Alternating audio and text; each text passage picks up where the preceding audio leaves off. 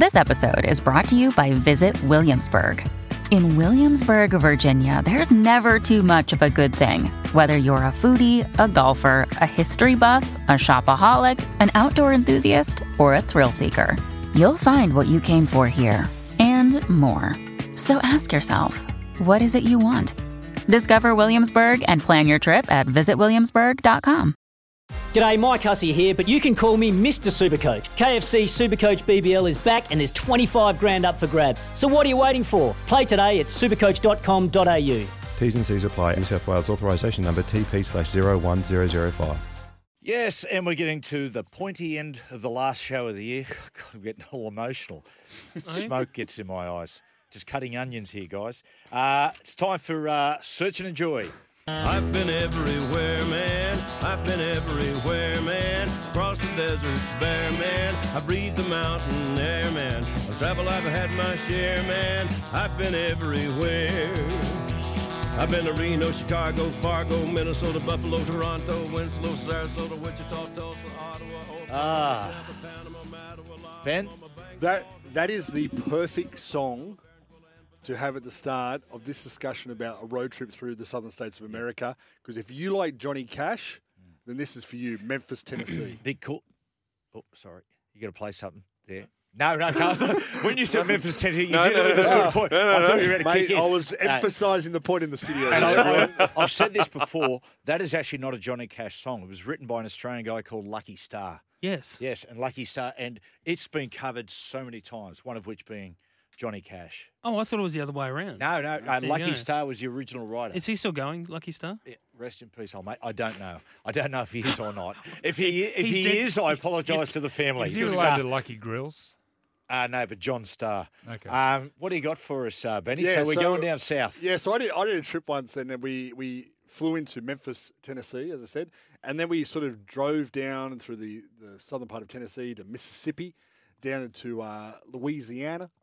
Down into New Orleans, and we experienced the went down the Mississippi on a one of the steamboats, and ended up in Bourbon Street and Frenchman Street. And I tell you what, the southern states of America, much maligned, historically, but it is if you like music, if you like rock and roll, if you like the nightlife, it is a heaving wonderland for getting out and getting amongst it. Throw in every place I've been to in the world, including Las Vegas. I've never had more fun than Nashville.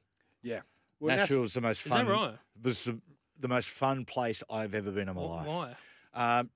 Just the whole vibe of Nash Vegas, the big street, and you go there and the music, like where it goes, the music, some of it's 24 hours. But there was a place called Robert's Western World. Bloke concierge said, mate, you've got to go to that place. So me and Fano, we would turn up every day at 10 a.m.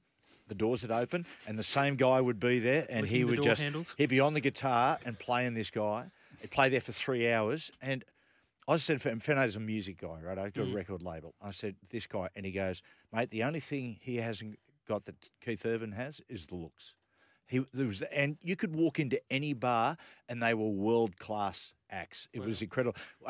Kid Rock's got a bar there, and you walk in and it'd be just absolutely heaving, and these world-class artists. And me and Gordy were there, and we're talking to the manager, and we said, mate, this place is unbelievable. What does this place turn over? He said, turns over $35 million a year. I said, what do you pay the acts? He said, the acts do it for tips, and they do it to be discovered. Yeah. Yeah, and it's the same. Like there's that famous movie, If Beale Street Could Talk. Beale Street in Memphis, on a Saturday night, it is a street festival that explodes, and it's just and on either side you've got the legendary bars, BB King. So if you like blues, you like rock, you like country, it just spills out onto the street. The presence in Memphis, the footprint of Elvis Presley. Can you escape it? No. And like some of the you got Graceland, which you get to see. We were lucky enough. I was over there with a TV production. We got to jump over the velvet rope and go into his living room, his crypt, with all the plush carpet and stuff. It was really Is it cool. A big place? No, it's tiny. It's actually a really small place. We went down to his racquetball court, but like the house itself is, it's not a big place. Modest. But then I've got Sun Studios. So if you like Johnny Cash, and if you've seen the movie Walk the Line, and when he walks in and he plays Folsom Prison Blues for that's Sun Studios. So you can go in there, and they've got a little cross on the ground, and you can stand where Johnny Cash sung Walk the Line. Wow. So it's one of those real, like you get goosebumps because you go, wow, this is it, and it's where Elvis Presley sung. What was his first song? Mama. That's All Right, Mama. That's All Right, Mama. Yeah. So you can go to those sort of places, and then when you're done with every bit of rock and roll that Memphis has, then you start to go south through Mississippi, what is Mississippi like? It's rural. It's steeped in history, and I like to think it's true American culture. Like, you go to your small little towns, remnants of Civil War history everywhere. You can go to Vicksburg on the way down. Like it's steamy, it's hot, you can smell it. Like it's that real, and the people along the way are so good. Like, you think of the people in the South are these bunch of rednecks. Yeah. They're like Queenslanders. Really. They're just lovely, down to earth people.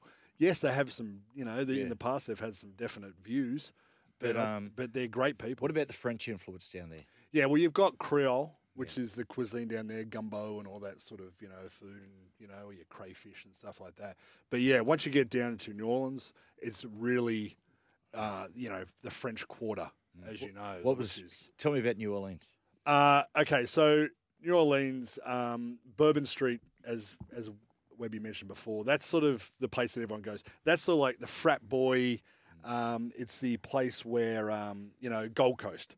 Gotcha. Then around the corner, there's Frenchman's. Now, Frenchman's is where you want to go if you want to see real music in New Orleans. Like it's all in the French Quarter still, but it's like you got the Black Cat, you got all the jazz bars, you got the big bands on the street where you throw the money in. They'll there's like 30 guys with big trombones and they're all playing. So it's got that sort of vibe. But like any American city, it's seedy. There's a seediness to it. Like you don't have to walk too far around a corner to get yourself in serious trouble. Yeah. But Matty Noble shot a movie there once, and he was standing at an ATM. He said all of a sudden found something pointy in his back and had to hand over the money. Yeah. Really? It was a knife. Yeah, right. It was a knife. Okay. Okay. Yeah. But we so he got held up at an ATM there. Yeah. But it's one of those great things. Like we were reading a news story when we were there, and there was a photo that showed in the French Quarter when we were there, Brad Pitt throwing a beer across the little alleyways, because you know how they've got the old French style thing, to Matthew McConaughey, they were staying opposite each other. And you sort of go, these tiny little pockets in that town, like, big celebrities love it. They get in there. And obviously, the Garden District is another area. Okay. Sandra Bullock, sort of. That's two-part question. First part, if you could go and spend a week on a holiday at any of those places you went, which one would you go to? New Orleans. Right.